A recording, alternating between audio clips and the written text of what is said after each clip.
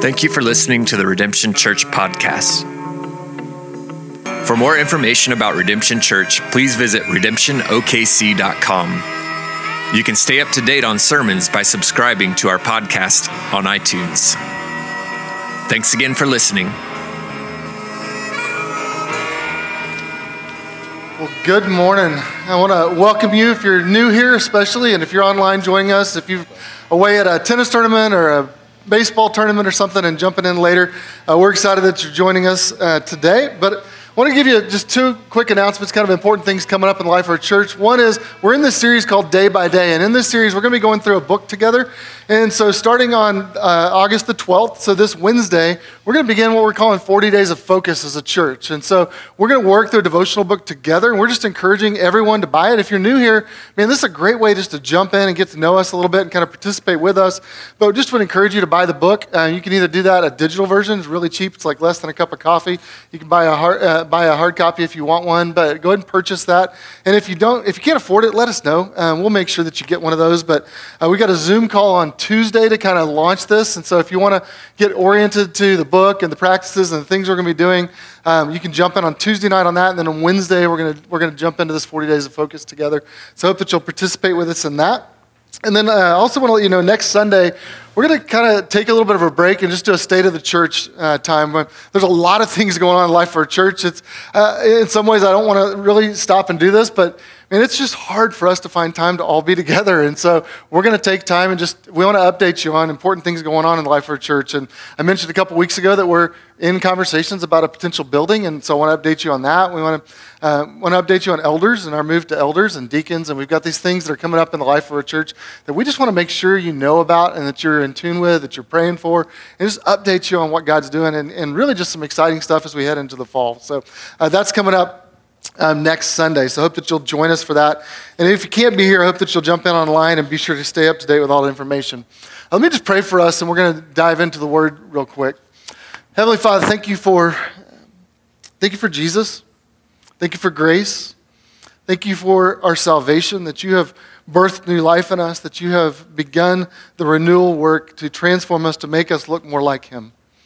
Father, I thank you that you have not left us alone, but that when Jesus went to be with you, that He sent us a helper, your Spirit, that's at work in our hearts. And we just ask, Spirit, that you would work now, that you would enlighten our minds, that you would enliven our hearts, that you would stir us to walk with you and to trust you, to be people who are full of worship, full of joy, even in difficult circumstances. Father, we pray all this for your glory, and we pray it through your Son, Jesus. Amen. Well, turn with me to John chapter 15. We've been working through this passage, and we're going to go back to that each week. And as we dive in there today, we're going to go back and look at this kind of teaching of Jesus about the vine and what it looks like for us to abide in Him and to draw life from Him and to bear fruit for Him and experience His joy in our lives. And so we're going to jump back in that. But there's an important doctrine in the Christian faith as we get started called the perseverance of the saints. And the perseverance of the saints is a doctrine that we don't often talk about, but it's very important for us to know and to understand. And what it means is that all true Christians will persevere in faith until they go to be with Jesus. That God's not going to let us go, that all that are drawn to Him, Jesus says, I will not lose one of them. And you see this in scriptures like Philippians 1:6. It says, He who began a good work, and He will continue to perfect it until the day of Christ Jesus. You see this in places like Jude 24:25. It says, now to Him who is able to keep you from stumbling and to present you blameless before the presence of His glory, to His great joy, to the only God, our Savior, the Lord Jesus Christ. See, Jesus finds great joy, believe it or not, in keeping you from stumbling and in presenting you one day to His Father as something as holy and blameless. And so Jesus promises that those who believe in Him will persevere to the end. Now that should be a comforting doctrine for us. That should be a balm to our soul. That should give us courage in the midst of a difficult season. Let me tell you why I'm telling you this today. See, I think there's a counterpart to the perseverance of the saints, which is called the perseverance of the ain'ts. And I think sometimes whenever we face trials and difficulties and hardship, the perseverance of the ain'ts kind of infects the church. And my daughter's going to later tell me I'm not supposed to use the word ain't. And my teachers told me that too, but I think sometimes it's appropriate. Because I think the reality is sometimes in the middle of trials, man, we look around and we go, man, it ain't worth it. Man, it ain't going to work. Things ain't the way they're supposed to be. This ain't what I want it to be like. This ain't the way church ought to be. And we begin to kind of pull back in the middle of difficulty. And here's the problem. The perseverance of the ain'ts hinders the perseverance of the saints. And if we're not careful during this COVID season, I think we have there's a danger in front of us becoming so fixated on what we don't have that we don't rejoice in what we do have in Jesus. That we can become obsessed with our circumstances, and really that leads to kind of a poverty or a victim mindset. And we notice everything, all the lack that we have that we have in our lives, but it really leads us to a place of cynicism, bitterness, and worry. Do you feel that temptation in your own heart as you walk through this season?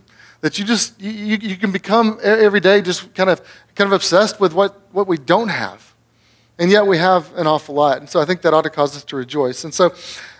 Can we just admit that this time's really hard? That we need to persevere. Like there's a reason why the scriptures talk about perseverance. It's because there are difficulties in life that cause us to have to walk through hardship.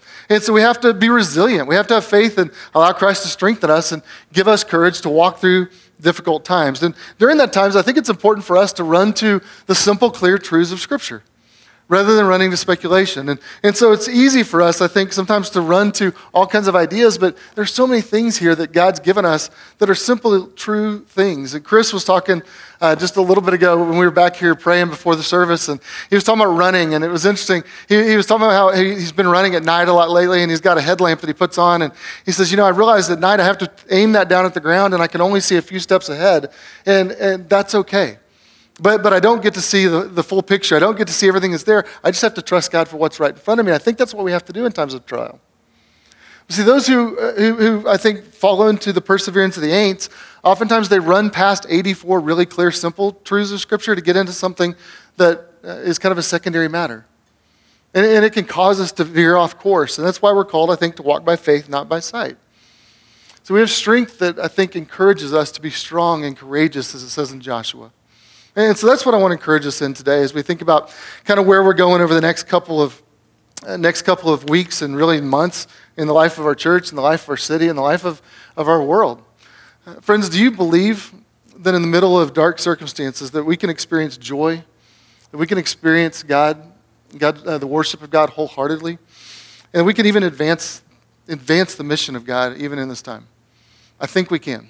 Let's look at John chapter 15. I'm going to start in verse 4 today. It says, "Abide in me and I in you. As the branch cannot bear fruit by itself unless it abides in the vine, neither can you unless you abide in me. I am the vine, you are the branches. Whoever abides in me and I in him, he it is that bears much fruit. For apart from me, you can do nothing.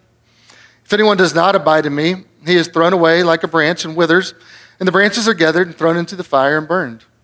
If you abide in me, if my words abide in you, ask whatever you wish and it will be done for you. By this my Father is glorified, that you bear much fruit and so prove to be my disciples. As the Father has loved me, so have I loved you. Abide in my love. If you keep my commandments, you will abide in my love, just as I have kept my Father's commandments and abide in his love. These things I have spoken to you, that my joy may be in you, and so that your joy may be full." And this is the teaching of Jesus. And last week, as we unpacked that passage, we talked about what does it look like for us to abide in Christ? We know what it means. We know we're called to do that, but how do we do that? And we said there's spiritual disciplines or practices that we have to do that help us grow and learn how to abide in the vine, learn how to stay connected to Jesus. And last week we talked about prayer, silence, and solitude. This week we're going to talk about the practices of worship and joy. And so as we come and begin to think about worship and joy, you see it grounded really in verse 8. He says in verse 8, "By this my Father is glorified." And when he talks about glorifying his Father, he's talking about worship. That's worship language. And so he's pointing us to him and talking about how we honor our Heavenly Father. "By this my Father is glorified, that you bear much fruit and so prove to be my disciples." You've probably heard the saying, the proof is in the pudding, right? Well, this actually says the proof is in the fruit. And so the proof is that when we bear much fruit, Jesus says, you'll prove that you're my disciples. That if you're connected to him, he says, in fact, you will bear much fruit. And so there's this natural progression that happens that we're supposed to grow and produce fruit when we're connected by faith to Jesus. That's the normal, natural, organic thing that ought to happen. Now, this ought to be important to us because Jesus says it's how we prove that we're actually following him, right? It's one of the things we talk about in the life of our church is we want to make authentic disciples of Jesus, and authentic disciples, someone who authentically believes in Jesus and seeking to follow him. And because of that, fruit is going to come, Jesus says, in our lives. Now, you notice when he talks about one of the fruits, which is glorifying the Father, it's all about worship. And really what he's saying is that worship's worth the investment of our life. Who the Father is and what he's done for us ought to cause us to want to worship. Now, before you think that means that the spiritual life is just about you working harder and doing more and trying to be more effective or trying to be more moral, look at verse 9. Verse 9, he says, as the Father has loved me, so have I loved you. And don't you love that? That Christ talks about bearing fruit, but he immediately goes back and says, but first, you need to know the Father's loved me and I loved you. And so it's past tense, though. Did you notice that when he says, I have loved you? It's not like I just loved you in the past and I lost my love. No, it's something different here. What he's saying is, I made a commitment to love you and my love's never going to wane. See, oftentimes we kind of get in this kind of daisy syndrome of like, he loves me not, he loves me not. And we get in this place of thinking that God's love wavers based on our performance. But what Jesus says, no, I made a firm decision to love you. I have loved you. My love's not going anywhere. My love is just as firm as the Father's love is for me. Or my love for you is just as firm as the Father's love for me. And so it's not based on our performance. Then you notice at the end of verse 9, he says, abide in my love. You know, that's the strongest command he could give there. He says, abide in my love. You remain in my love. Stay in my love. Kind of soak in my love. Rest in my love. Be nourished by my love. Stay present, connected to the love that I have for you. And so as he's talking about that, it reminded me of Jude 21, which says, keep yourselves in the love of God. And see, that's a strange thing for us to think about, right? Because we think love is just kind of this emotional thing that happens. And yet what Jesus says is, I want you to firmly plant yourself within my love. And whenever you begin to waver, whenever you begin to doubt, whenever you begin to think of something else, you stay put. You remain present. Keep yourselves within the realm and the experience of my love.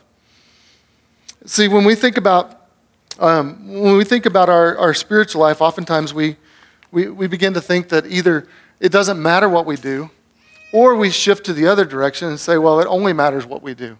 And really what Jesus says is, stay put in my love, and because of that, then move towards obedience. Look at me at the next verse. Jesus is going to connect these ideas between staying present in his love and walking in obedience to his commands. Verse 10, if you keep my commandments, you will abide in my love. Isn't that interesting?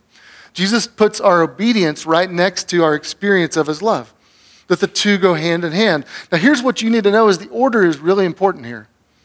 Because if you get the order out of balance there, you're going to misplace the gospel. And so you have to understand that our obedience to his commands is a response to his love. It isn't the other way around. We don't obey him and try to walk by faith in order to earn his love, but we walk by faith because we have his love. And so that order is really important. And I think Jesus wants us to understand that in the way he talks about that, but he connects that because our obedience ought to flow out of our experience of the love of God.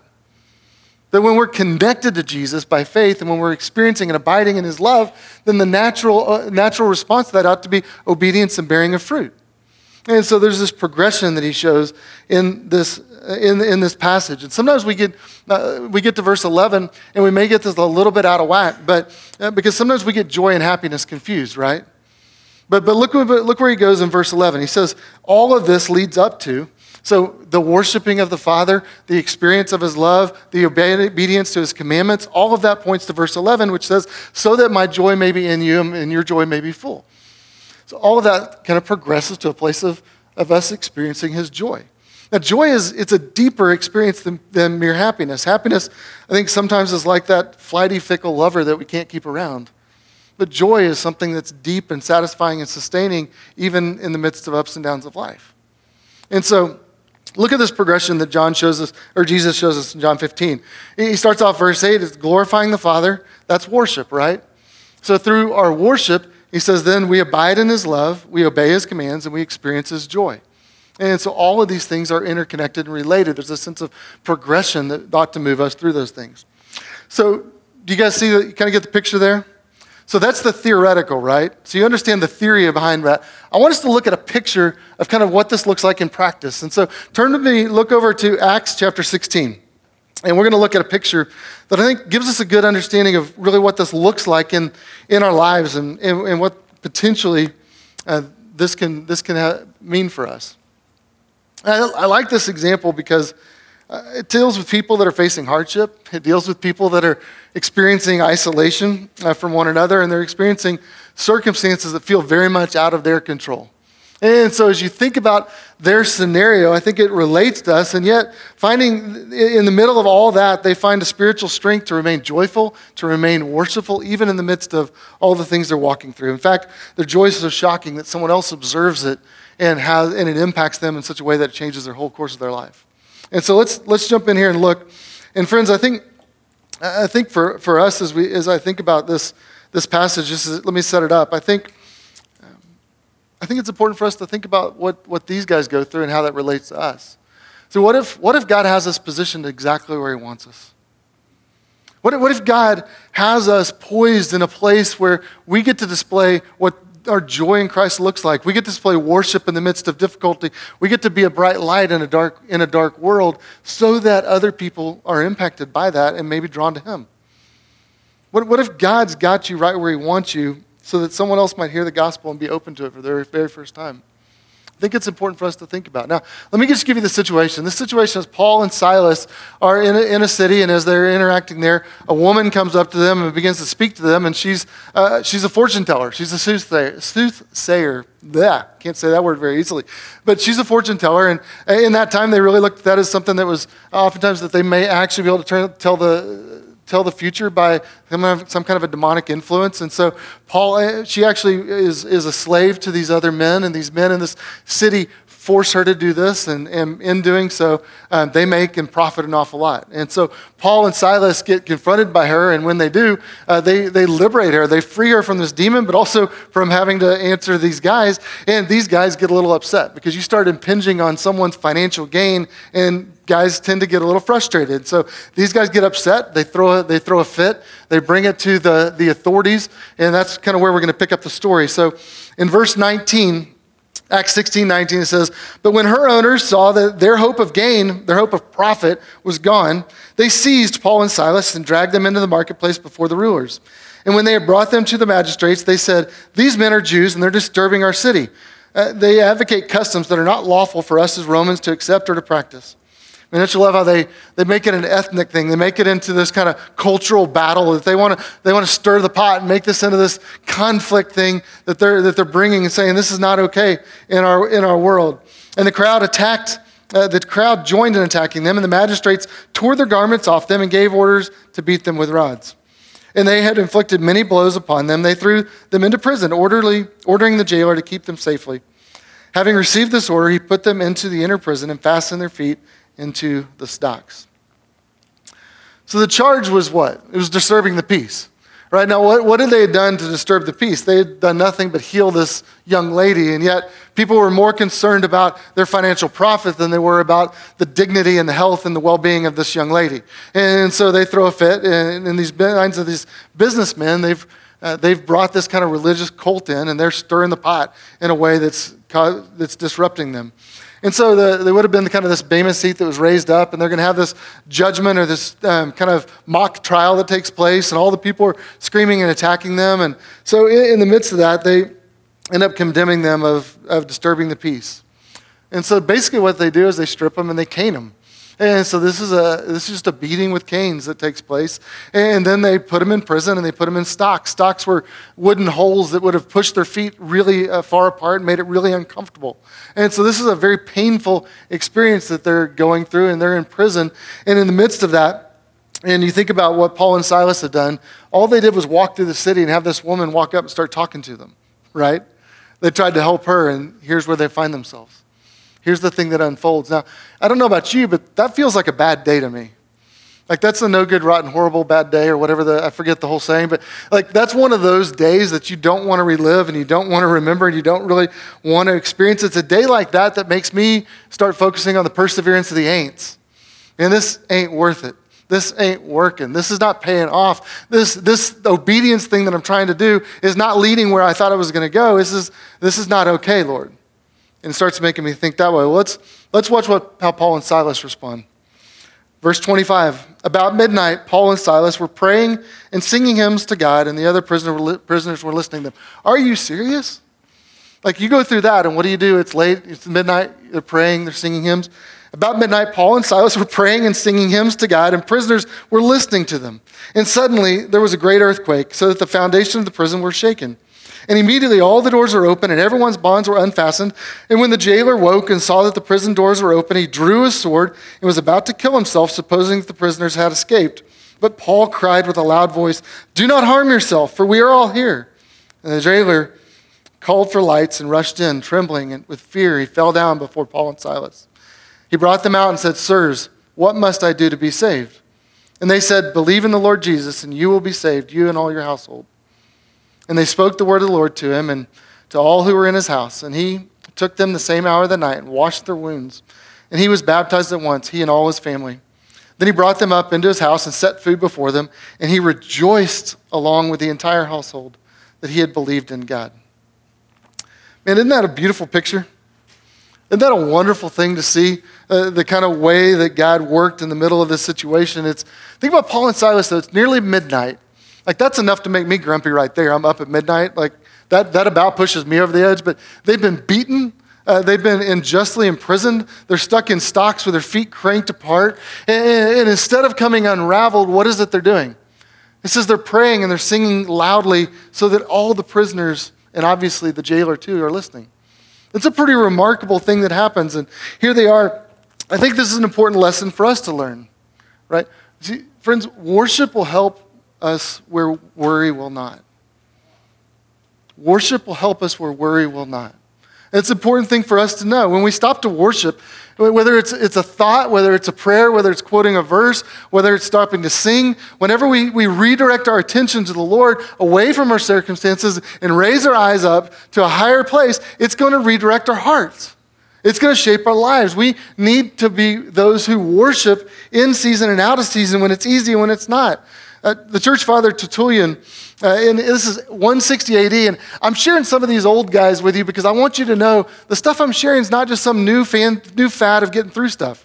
This is stuff that for centuries the church has leaned into, and it's weathered the storms of life in all kinds of seasons throughout all of church history. So Tertullian, about 160 AD, said about Paul and Silas in this, he said, their legs would feel nothing in the stocks when their heart was in heaven. And isn't that good? Like, they didn't feel the pain of the legs because their heart was somewhere else. Their worship would fix their eyes in heaven. And because of that, it moved them out of their circumstances. Sometimes we need the practice of worship to get us out of the circumstances we find ourselves stuck in, just like they did. And suddenly, what happens next in this? So you see that they kind of replace their worry with their worship. What happens next? This earthquake comes, and it breaks all the prison up, and they're free to go. And so they look at this prison guard, and he's about to take his life because it's an honor-shame culture. And in an honor-shame culture, if you failed completely, it's actually a crime potentially punishable by death. But for him, he's like, man, I've lost my livelihood. I've lost everything that I am. And Paul intervenes. And don't you love this? Paul, in the middle of what had to be one of his dark days, his eyes are still looking with compassion on other people. He's not looking around. He didn't stand up and go, my rights have been justified right here. He's going to go around later and he's going to proclaim his innocence. He's not going to wallow or cower to them. But right here in the middle of this moment, he intervenes on the behalf of this jailer in order to work for his good. This is the man that probably put his feet in those stocks, right? So Paul could be bitter. Paul could be angry. Paul could be distant. Paul could be really frustrated towards this guy. But instead, Paul intervenes and saves this dude's life. They scream and they intervene. And the jailer comes in. And the jailer probably knew why they were there. He probably knew what they'd been punished for. He probably had heard them singing. And so he looks at this and goes, wow, it looks like there's a divine being at work here. And so he comes to them and says, what must I do to be saved? And don't you love that? Their example, their testimony, the way they lived in the midst of their dark day drew him to ask a question about how he could be saved. And so they give him the core of the salvation message. Believe in the Lord Jesus Christ, you'll be saved. So believe in his authority and the work which he has done for you. And friends, maybe you're here today and you're like that jailer. Maybe you're kind of in a place and you don't understand everything that's going on in the world right now. You don't understand what's happening. But there's something inside of you that just says, man, I need a strength that can give me joy even when things are hard. I need a strength I need someone that's more stable and more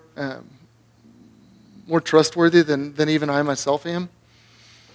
And really what you're saying is I need to be a worshiper of the true Lord. I need to believe in the Lord Jesus Christ and be saved. Not just because it can give you a sense of joy, but because he deserves it. Because he made you. Because he's holy and righteous and good and forever and unchangeable and trustworthy in all things. To worship is to attribute worth to God and to acknowledge that he is the sovereign ruler over all the universe and my life is ordered under him. And that is the only place where we truly find joy in the midst of hardship, is to place our lives under him. And so this man does. And he acknowledges this, and it says, that same hour of the night, he washed their wounds, and then he was baptized. Didn't you love that? That the prisoner turned around, and he went and washed their wounds. Think of the stripes on their back, that they had been stripped, they had been beaten, and he came and with compassion, now this prisoner washes their wounds, and then they turn around and baptize him. John Chrysostom, another old dude from a long time ago, said of this passage, he says, he washed and was washed. He washed them of their stripes, but was himself washed from his sins. Do you love the picture that gives? That this man was saved and he immediately ministers to them. Verse 34 says, he brought them up in his household and set food before them, and he rejoiced along with the entire household that he had believed in God. It must be deep into the middle of the night when this happens, right? I mean, think about all the things that have transpired. And yet, one of my professors said sometimes joy loses track of time as he was talking about this passage. And sometimes joy just so fills us that you're not checking your watch because you're just living in the moment because of the joy of what's going on. So here, Paul and Silas are invited to a house party of this man.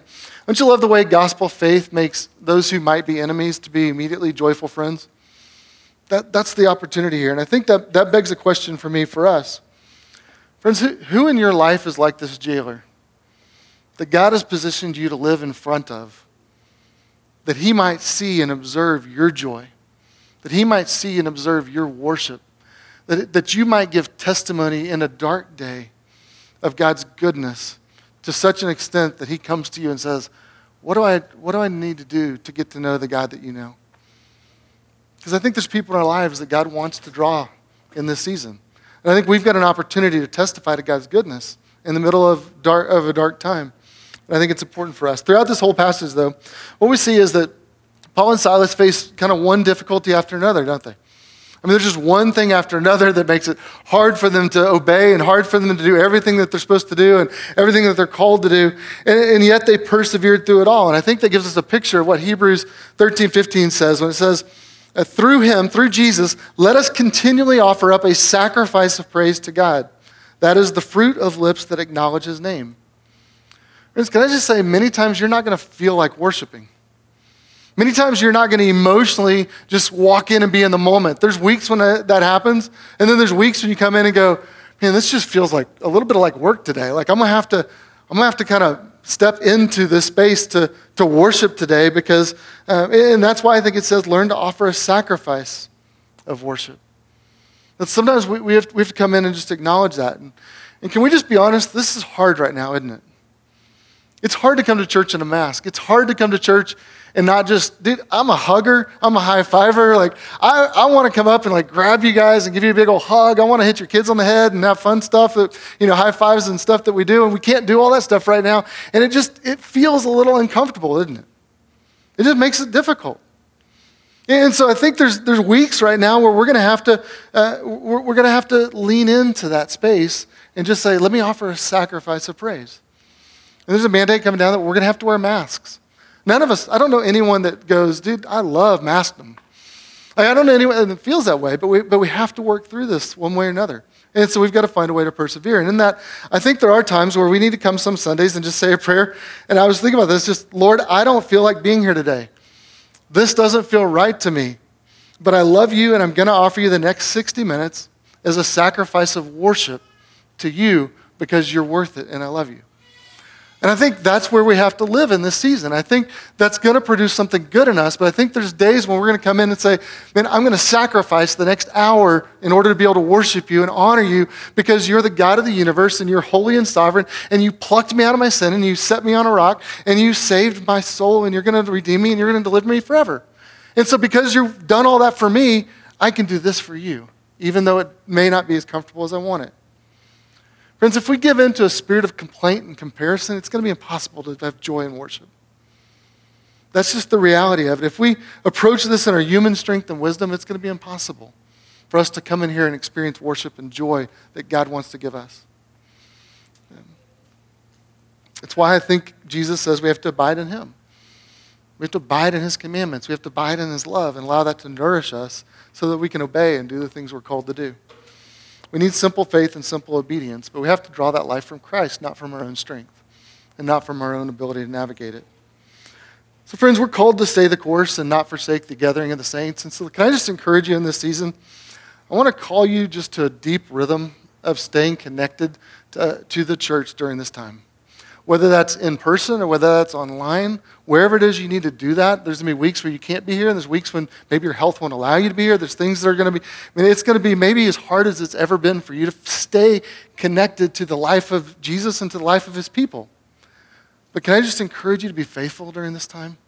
Just if you're at home, if you can't watch on time, stay engaged, stay in community with us and with his people, but stay in touch with the things that are going on as much as possible. And I know it's not going to be perfect. I know it's going to be bothersome. And yet I also believe that God's going to produce some really good stuff in us through this. So I think the real question for us is not, what will meet my need or what will meet my preference? I think the real question is, what will honor God? And what does the Lord ask of us? And what will please my Savior?